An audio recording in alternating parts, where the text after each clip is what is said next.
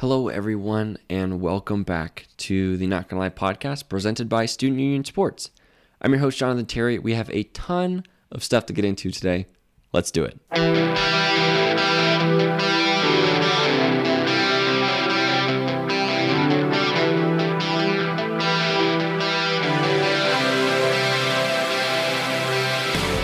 Hello again, everyone. Like I said, my name's Jonathan Terry. You are listening to the Not Gonna Lie podcast presented by Student Union Sports. As I said, thanks for joining us. We have a ton to talk about that I am very, very excited about, and some stuff that I'm not super excited about. But to give you kind of a layout of how today's show is going to go, I'm going to talk a little bit about the Pac-12 and the Big Ten's decision to cancel all fall sports due to the coronavirus, kind of what it means for the players, what it means for the conferences, and what it means for the fans ultimately. We're going to go into the first-round matchups in the NBA playoffs, go through each of them, say a player to watch out for each team, and each team's goals, as well as the prediction for how I think the series is going to go. So let's start let's get the tough stuff out of the way. Let's talk about the Pac-12. Let's talk about the Big Ten. They announced I think last week that they were canceling all fall sports, and I waited on a little bit. Want to make sure I got my thoughts all in order, everything making sense before I went out with a strongly worded opinion. But first things first, to get it out of the way, it doesn't make sense to me. The decision doesn't make sense for a couple reasons here. The first being, you look at every other sport that's going on, and whether it's right or wrong, they're running. Okay, whether or not you agree with it, and that's kind of the thing is, I'm not trying to make this an issue of science or an issue of politics or whatever the case may be, but I'm just looking at the facts, looking at what some of these other programs have done, and the fact that they're still running, whether or not it is difficult. You look at the MLB's case, it's a challenge, but they're still going. Everything is okay. But I don't like it because we're doing it so early on. We're in August. Some of these conferences like the SEC, I know they're doing all in-conference play, which was already announced. So we knew that going into it. But the SEC is pushing back all the way till September 23 to try and make things work. Which they're basically saying, look, we want to play football, but we understand that there are some extenuating circumstances that might make it difficult. How can we make sure that we are doing the right thing to get that, to assuage those fears, but also play football, right? They're giving themselves over a month to make everything work, and look at what the NFL is doing, look at what the MLB is doing, kind of take some of their things, the good things, and disregard the bad stuff, and make the best program possible that keeps players safe, healthy, and ultimately doing and playing the sport they love. And you look at it from a football perspective, and some of these guys, I don't think it makes sense to play college football, especially if you're like a guaranteed a spot in the playoffs. Not in the playoffs, in the draft.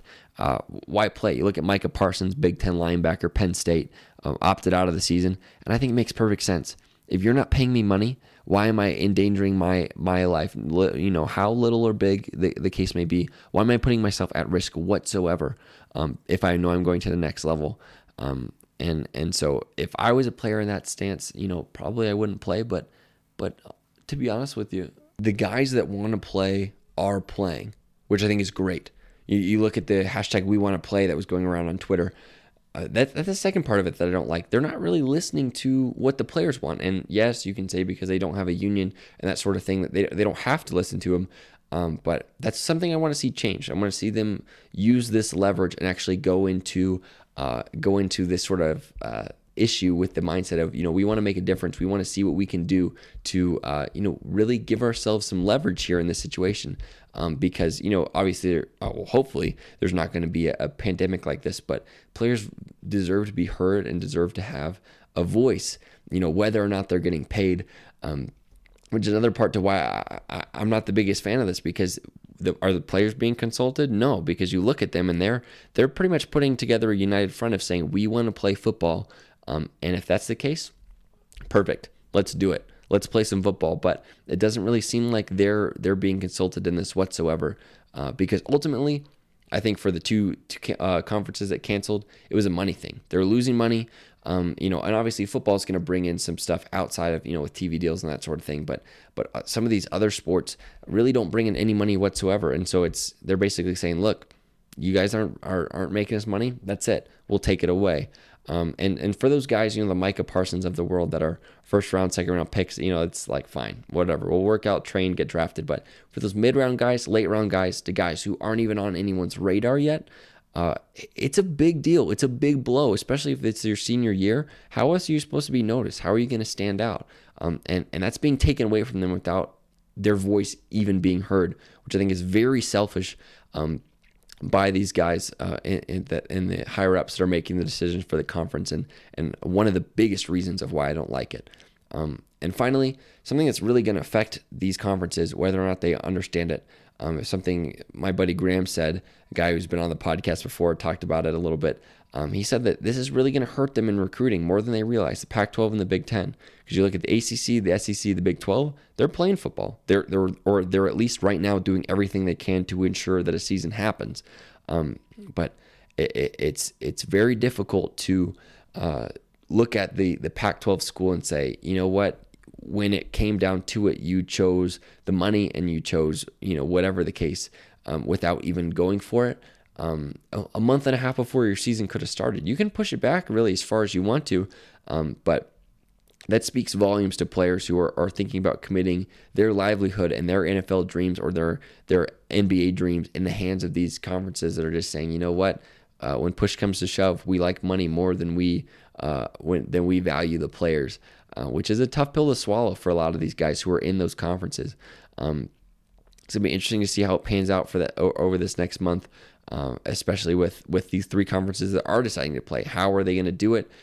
Because ultimately, what it comes down to is these universities are asking the players to come to school, interact with other people and all this sort of thing. But you're going to draw the line at football. Seems pretty questionable to me at what you can and can't do given the circumstances, which just leaves a bad taste in my mouth. I don't like it. So it'll be interesting to see over the next month or so how these other conferences decide to run with it. And, you look at Justin Fields, quarterback for Ohio State, started a petition that last I checked had over 200,000 signatures on it of trying to reinstate the football season. So maybe there's going to be a push there. Who knows what's going to happen? But I feel like at this point the damage is done because of these two conferences saying, yeah, we're not going to play. It's going to have decades of impact on them. More so than I think they realize. But switching gears here, getting into another topic, one that's a little bit more lighthearted. We've got the NBA playoffs coming up. So exciting. These last few playing games have been absolutely electric. Damian Lillard putting on a show.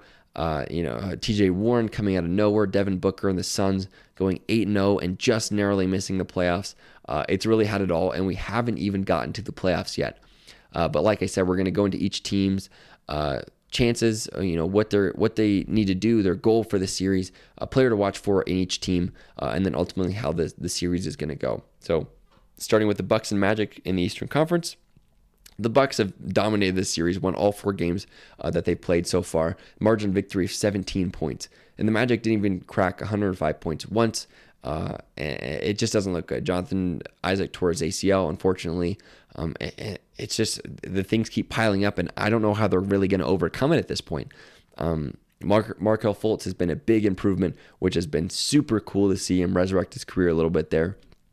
But the Bucks right now are the hottest team in the NBA, or at least close to it in terms of what they can do when they get going. The Bucks' goal for this series: sweep the Magic, stay healthy. The Magic's goal for this series is to stay in every contest. They don't even have to win it, but if they can be within single digits of every game, that's going to be a big time improvement. Player to watch for the Bucks. I mean, the easy answer is Giannis Antetokounmpo, but I'm going to go Brook Lopez. I think if he can get out and hit that corner three consistently, get into a rhythm, and really space the floor, it's going to be very difficult to stop because you're going to have to choose letting Brook Lopez hit a wide open three or a driving, reigning MVP coming at you towards the basket. And that's going to be a tough choice. So I want to see him get going, get hot, and stay consistent throughout this whole playoffs, especially if they're going to make a deep run. The Magic's goal in this series, or the player to watch in this series for him, is DJ Augustin. He had a big game 1 last year against the Raptors, which helped him steal a game and really spark questions of, wow, can the Magic do it? Regardless of the fact they were taken out in the next 4 games. But he's going to be, if they're going to steal a game, he's going to have to drop 30 points, do something similar to what he did last year. I don't know if that's going to happen, but that's going to be your guy if the case. I mean, Vooch is going to give you 20 and 10 every single night. Aaron Gordon's going to wow you with something. I don't know what. Evan Fournier, they've got some pieces there. Markelle Fultz, we've talked about him a little bit, but ultimately, what it's going to come down to is some sort of performance by a guy like DJ Augustin for them to even steal one game. But I don't think that's going to happen. I've got the Bucks winning all 4 of them, sweeping the Magic, and moving on to the next round. Now the 2-7 matchup, we got the Raptors and the Nets. The Raptors were obviously the reigning NBA champions, got pretty hot in the bubble, won a ton of games, and played really solid. The Nets went 5-3, which is incredible, all things considered, missing Kyrie Irving, Spencer Dinwiddie, DeAndre Jordan, Kevin Durant, and Taurean Prince, signing a couple big-time names that have done some really good things, Tyler Johnson and Jamal Crawford. In the season series, the Raptors lead 3-1, and it's going to be a tough uphill battle. Obviously, the goal for the Nets here is to stay close like the Magic, maybe steal a couple, and prove that their role players can play big time moments, because all the guys that they've got together, they're going to be one of the best teams in the Eastern Conference, if not the entire NBA next year. And the whole goal for them is to stay with it, stay healthy. Caris LeVert has been making some big steps. He's going to be my guy to watch for the Nets. And just the way he plays, he's got 30 points or whatever, but how is he going to stack up against his Raptors team, who's one of the best defensive teams in the NBA? For the Raptors, their goal, same thing as the Bucks. They got to sweep. They got to stay healthy while doing it. And my player to watch in that series is for the Raptors is going to be Fred VanVleet. He's moving his way towards, he's going to be one of those sneaky guys that might get a max contract once his contract expires. Just the way he's been able to play, a gritty, hard-nosed player who can score some buckets when he has to. But he's going to have to show out in this series, prove he can carve himself out a nice role in what could be a deep playoff run for the Raptors. But ultimately, get himself a nice payday if he does choose to leave Toronto when his contract is up. But ultimately, it's going to be really tough for the Nets. The Raptors are one of the hottest teams in the bubble right now. And I think we're going to see another sweep, the Raptors over the Nets 4-0. Next up, we've got the Celtics and the Sixers, one that I am very excited about. I think it's going to be a great series. Obviously, being a Celtics fan helps a little bit, but you look at the groups that they put together, it's going to be a fun series. Even though the Sixers are a 6 seed, you really can't overlook them. What Joel Embiid can do, even without Ben Simmons. They've got Tobias Harris, Al Horford, Shake Milton. I mean, it's a solid bunch of guys, and they're going to be. It's going to be a tough round. I think this may be a series to watch, save for the Thunder and Rockets. So it's going to be a good one. Some storylines. Can Kemba Walker stay healthy? Can he get all the way back to full strength?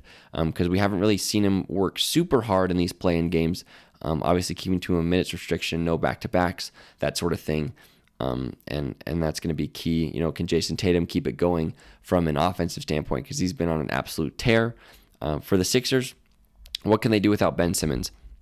I think this is something interesting to look out for. If the Sixers can get out of this first round here and prove that they can play without Ben Simmons, I think the Sixers genuinely start to entertain some Ben Simmons trade offers, because it's got to be one or the other. You can't keep both. I've been saying it for a while now. They play almost similar styles of basketball. And you just can't have that simply, especially in today's age, if it doesn't involve a three-point shot. So if they can go deep with Joel Embiid, they might start putting the ear to the floor, seeing what's going on. I've heard that Cleveland is putting together an offer package for Ben Simmons. Maybe they start to take it seriously, get a couple of first-round picks, help lengthen out the dynasty a little bit, and get Joel Embiid some help. So that would be something very, very interesting. Al Horford coming back. Well, not coming back to Boston, but coming back to play Boston. That's going to be fun. Get to see him play his former team. He was that stopper, for us defensively against the guys like Joel Embiid and Giannis and Pascal Siakam. So without him, we have definitely struggled. So it'll be interesting to see how it's going to look from the other side of the table. But some story or some goals here.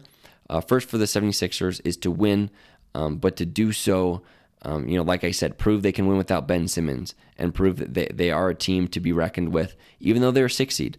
So win, in a couple of games, don't push it to 7, get out of there early and just straight up dominate games. And I think it's very similar for the Celtics. You got to build that momentum. Not only that, but you also have to prove that you can stop Joel Embiid because in the next 3 rounds, you're going to play probably the Raptors, and then the Bucks, and then it's going to be the Lakers or the Clippers. And in all three of those, you've got guys that are offensive firepowers. You'll go from Joel Embiid, Pascal Siakam, Giannis Antetokounmpo to either LeBron or Kawhi. And if you can shut down Joel Embiid now and get him out of the way early, it's going to go a long way in proving that, hey, look, we can play with these guys. We can stop whatever they have to offer, some of the best offensive weapons in the league. So that's going to be key for them, especially building confidence if they do make a deep playoff run. The way I think the series is going to roll, I've got the Celtics in 6. I think they're going to do a really good job. There's going to be a couple games where Joel Embiid goes off, maybe a 40-20 game, but ultimately the Celtics have so much offensive talent surrounding them, and it's going to be absolutely crazy. Players to watch, Joel Embiid, obviously for the Sixers, he's going to be their main focal point of the offense. And then for the Celtics, a guy I want to see really get going is Gordon Hayward. He's shown some promise, he's shown some flashes and reason to get excited, but he's got to keep that going because he's going to be that key cog. He's that third, fourth star that we have. That if he can get hot and have a couple games of like he's had of just super efficient shooting, getting 30 points, that's going to go a long way in deciding a couple of these games. So I've got the Celtics in 6, but it's going to be a fun one. And then finally in the Eastern Conference, the last matchup we have is the Heat and the Pacers. And obviously the first underlining storyline is Jimmy Butler versus TJ Warren. TJ Warren has had one of the best 8-game stretches we've seen from a guy who is, a below fringe all-star, not quite there, to now a bona fide superstar, dropping 50 in his first game back and really carrying the Pacers in a couple games with Victor Oladipo still injured and Sabonis coming back from his injury as well. This one's going to be a great one. I think the Heat are a young, very exciting team. You look at Tyler Hero. You look at what Jimmy Butler's been able to do with the group. They've also added Andre Iguodala, just all the way around Jay Crowder. Just so many guys that can get out and score.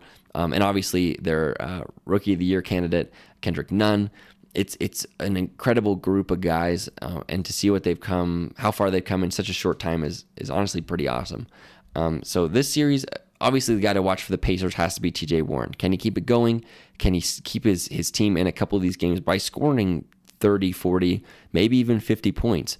Because that's what's really going to win them games. I think it's going to be tough outside of that because the Heat are just so deep. I mean, they've got 8 guys that are really just solid, starter quality players.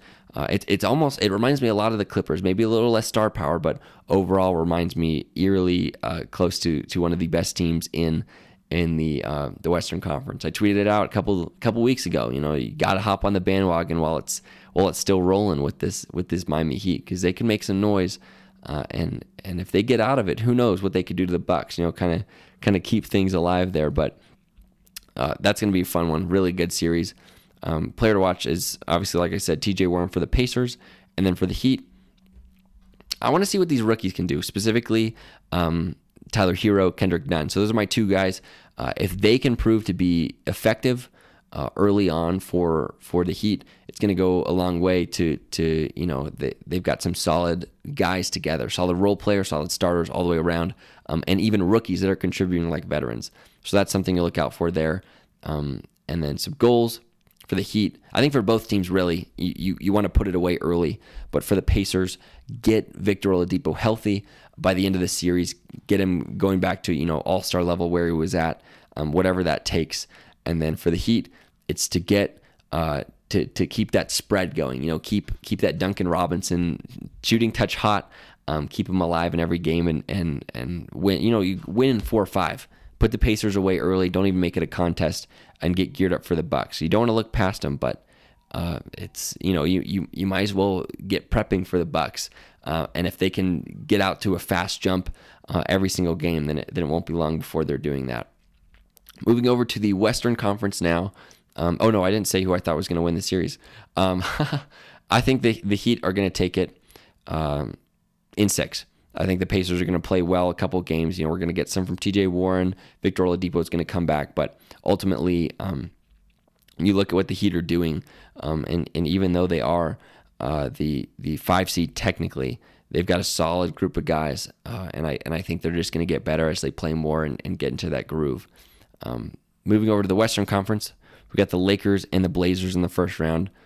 Can we stop talking about the Blazers winning this series, please? I don't get it. I don't understand where it's coming from, because you look at the 8 games that the Lakers have played, and people are saying, LeBron, this is one of the worst teams he's ever played with. He's having trouble. He's struggling. Come on. Have you not watched LeBron for the past decade? He's playing with one of the best teammates he's ever had, playing his smartest basketball of his life, and he's coming into the playoffs with the most rest he will ever have in his entire life. I don't understand where the confusion comes from. It's it's crazy to me that guys like Colin Cowherd are saying that LeBron isn't going to get out of the first round and that the Blazers are going to win the series. The Lakers are closer to sweeping the Blazers than they are to losing this series to him at this point. And look, it's not that I don't love Damian Lillard and I don't really, really enjoy what he's been doing on the basketball court, because I do. I have absolutely been having a blast watching him play basketball. But simply put, you get a guy like Danny Green on Dame, whatever, he scores 50 points.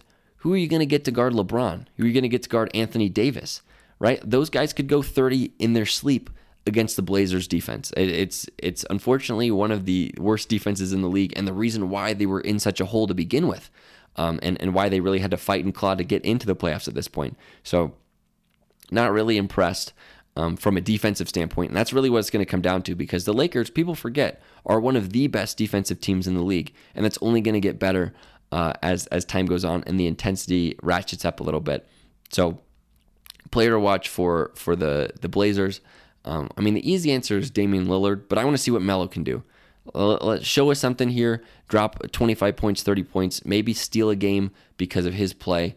That would be exciting. That's something I want to see, because we know what Damian Lillard's capable of, but what can the guys around him do? Obviously, CJ McCollum's playing with a broken back, spinal, as he said in his interview, but I want to see what these role guys, not even role guys, but some of what the other starters can do to keep him afloat. Yusuf Nurkic had a huge game in the play-in game, following the tragic loss of his grandmother due to COVID-19, but he's another big guy. Like what are those guys going to do to show up and help Dame? I think that's something that we need to be looking out for here in this series. Got to watch for the Lakers. It's kind of an open one. I think I want to see a role player shine, like whoever that may be, whether it's Quinn Cook, Kyle Kuzma. I want to see one of those guys have a really good, Alex Caruso, have a really good series, because that's what it's going to come down to. You've got your core piece. Your core pieces put together, but they're missing. Rajon Rondo's hurt. What point guard's going to step up? Who's going to make that difference?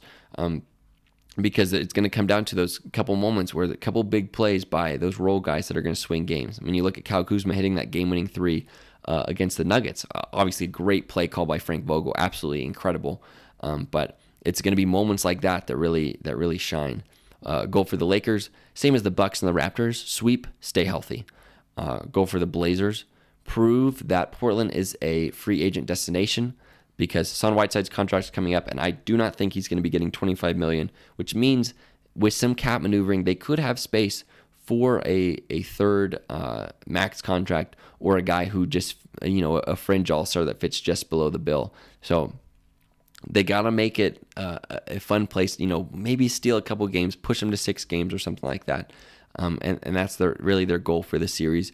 But it's going to be a sweep by the Lakers. I think, plain and simple, Dame could go off for 51 game, but if they're able to shut down everybody outside of him, the Lakers are going to still win regardless. And that's unfortunately, what it's come down to, and kind of how the Blazers are built. We've talked about it before. CJ and Dame are really good players, but they're so similar that it's really taking away from what the other guys have to offer. And you got to trade CJ. If you want a real shot at a championship, you need another wing, scorer, defender, guy who can do it all to complement Damian Lillard in order to really make a deep run in these playoffs. The next matchup, which I am so excited about, so many points are going to be scored. It's the Clippers and the Mavericks. Luka Doncic has been one of the best players in the bubble. It's so fun to watch, just lighting it up with his passes, scoring, you name it, he's done it.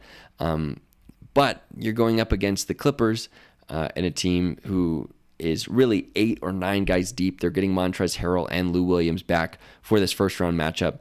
And Luka's going to be seeing a lot of defenders, a lot of really good world-class talking all NBA first team defenders and Patrick Beverley and Paul George and Kawhi Leonard at once on one team, which is crazy and absolutely annoying for one of the game's brightest stars.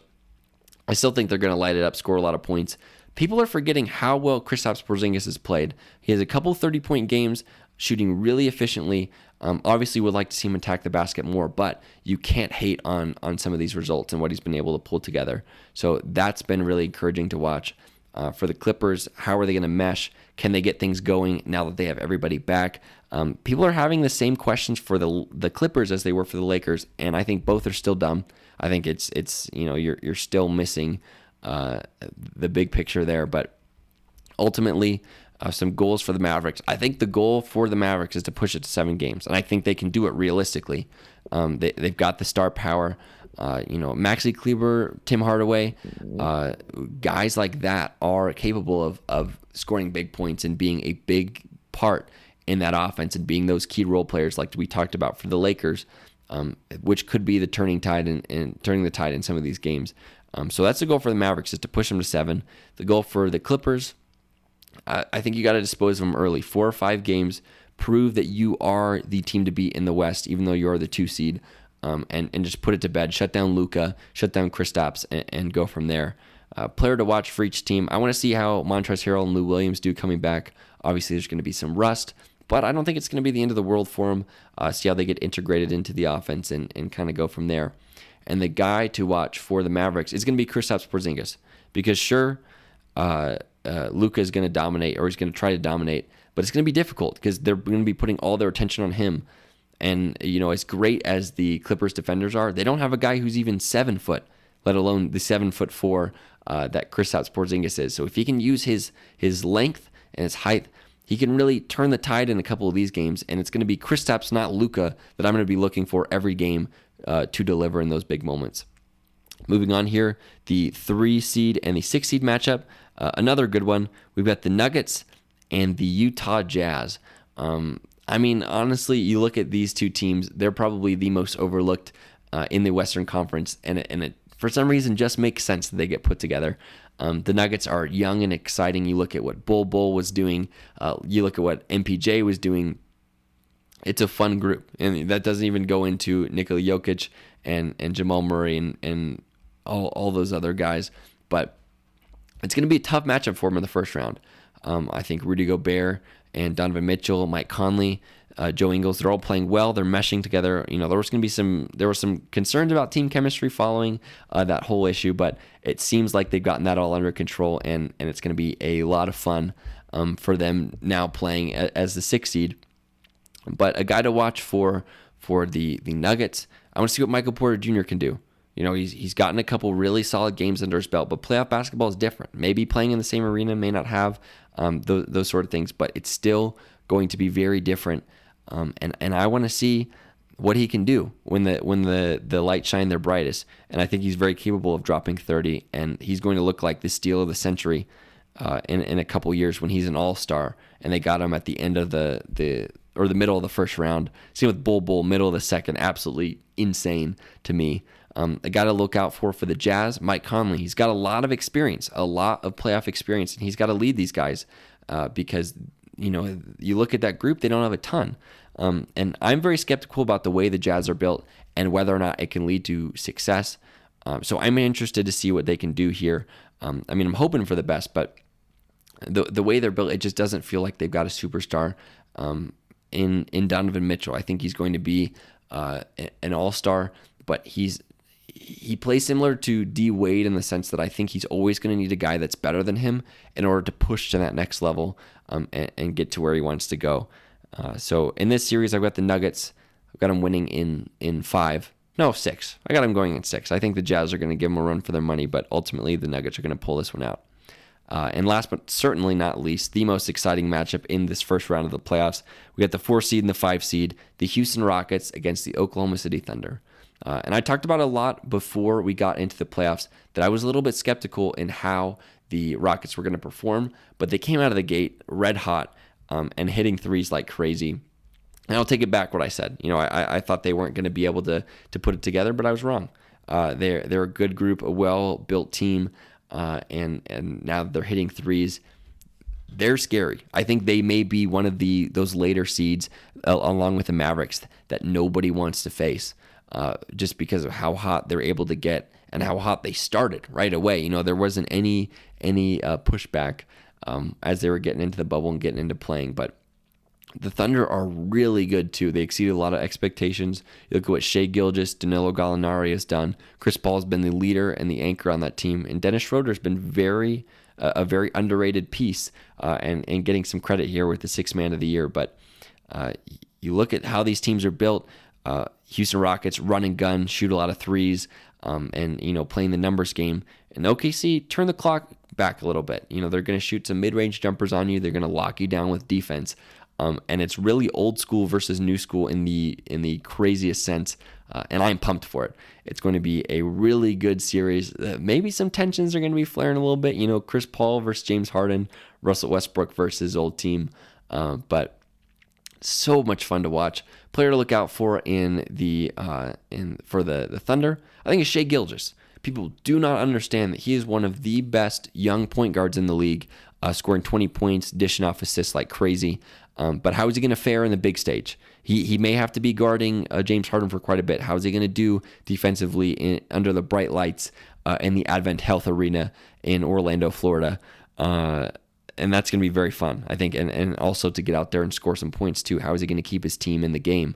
And then for the Rockets, player to watch, I want to see Robert Covington. I want to see him do a little bit more, get more invested. They traded for him, obviously a 3-and-D guy in the most fullest extent of the phrase, but he's going to be a key cog in winning, especially when they go that small ball 5 into winning some of these games. And I want to see him hit some threes consistently, get into a rhythm, and he's going to turn the tide in a couple of these games. But man, predicting this series is going to be tough. I think some goals for each team. For the Thunder, obviously to win, but to prove that they belong. Show everyone why you are the 5 seed in the West. And for the Rockets, it's to just obliterate them, power through, and gear up for the Lakers, because that's really going to be the series where they need to go all for it. I think the Rockets have the potential to win this, but if they get distracted and look ahead too soon, they're going to struggle. But to show that they're at that level and the cream of the crop in the West, they got to blow through the Oklahoma City Thunder pretty handily.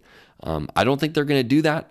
I got to trust the Thunder on this one. I think really the way that they're built, they're able to withstand poor shooting nights. The Rockets' mentality in poor shooting nights is just shoot some more.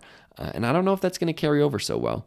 But I have the Oklahoma City Thunder winning in 7 games, shocking the world in a sense, because many didn't even predict them to make it into the playoffs, much less the Western Conference semifinals. But man, it is going to be a very fun series. I'm probably going to sit down and watch every single game just because I am so excited about it. But that's going to do it for this first round. Predictions, we'll throw some stuff up on Instagram, talk about it a little bit, see where I went right, see where I went wrong here in a couple weeks. But as we close the show, we're going to get into part 7 of the divisional power rankings, which this division might surprise some people this year, because I don't think people are really talking enough about how good they are from top to bottom. One of the toughest, fiercest divisions in football, and that's the AFC West. Starting at the bottom, we got the Chargers going 6-10. Adam Rank talked about it perfectly on the podcast just last week, basically saying that, look, why are we expected to believe in a guy like Tyrod Taylor if you go out with your first-round pick when you could have taken, Isaiah Simmons, you could have taken another defensive lineman to really build that group, but you took a quarterback in the first round, but we're supposed to believe that Tyrod Taylor is your guy for the future. I'm just not buying it. I really don't see where they're coming from, and I think they're going to struggle. I think the defense is going to carry them in a lot of games, but Tyrod Taylor is a check-down quarterback. You lost Melvin Gordon. Austin Eckler, can he carry the load? It's going to be a split-back situation, I think, with Eckler and Justin Jackson. But I think outside of quarterback, the Chargers are probably one of the most talented teams in football, top 10, top 5 talent. But if you can't get that quarterback right, and I don't even think they got it right with Herbert, you're going to struggle, which we're going to see quite a bit. But I've got them going 6-10 this year. A team that's a dark horse favorite to make the playoffs that people really just aren't talking about at all is the Oakland Raiders. They were close last year. You look at the group that they've built together. It's a solid team. Josh Jacobs is gearing up for a big sophomore year that I'm excited to watch, and I'm really gunning for him in fantasy. Just looking at the production numbers and what he's built. Darren Waller, Tyrell Williams, all these guys, and they made a lot of moves in the offseason, really shored up the linebacker core. I got him going 8-8, but I wouldn't be surprised if they bump it up 2 more and maybe even go 10-6 and sneak into the playoffs. Another team, my favorite team in terms of growth in the offseason, and a team that I am really excited about for the future, is the Denver Broncos. I mean, you look at their draft, they picked up KJ Hamler, Jerry Jeudy, 2 fantastic pieces, a speedster in KJ Hamler, and one of the most complete wide receivers in the class in Jerry Jeudy. And oh yeah, they've still got Noah Fant, Cortland Sutton. They signed Melvin Gordon. They still have Phillip Lindsay. And Drew Lock was one of the hottest quarterbacks in football through the last couple of weeks there. If they can capitalize on that with the defense that they already have built, man, it is going to be fun. It is, this group has potential to shock the world, and really, if they can get everything going, be one of the most potent offenses in the NFL this upcoming season. But obviously, if the offensive line can't get it together, we're going to see a situation similar to the Browns. But man, oh man, is it going to be fun. I've got them going 10-6, and they're locking up that 5 seed in the AFC West. Then finally, team at the top, Super Bowl champions, the Kansas City Chiefs. I've got them going 12-4. And once again, or not once again because they weren't this year, but they will be the number 1 seed in the AFC. They didn't really change all that much in terms of personnel, but you look at the group that they have, how young they were. Chris Jones, Patrick Mahomes, locked those guys up to big deals, as well as Travis Kelce. They are going to be good for a while. And staying the same was perfect because there's just so much youth that they're just going to get better and better. And man, they are going to be an exciting team to watch. But all 4 of these teams, when they played a divisional game, who knows how it's going to shake out. And that's why I've got them as the 2nd best division in football. It's going to do it for this week's episode. Thank you so much for tuning in. I am so excited sports coming back. We're going to get a lot more guests to get you ready for the NFL season, and a couple more guests to talk about how the NBA playoffs are going, and really get their 2 cents on that, and probably some more fantasy drafts along the way, get you guys ready to go. But thank you so much for listening, and we will see you next week.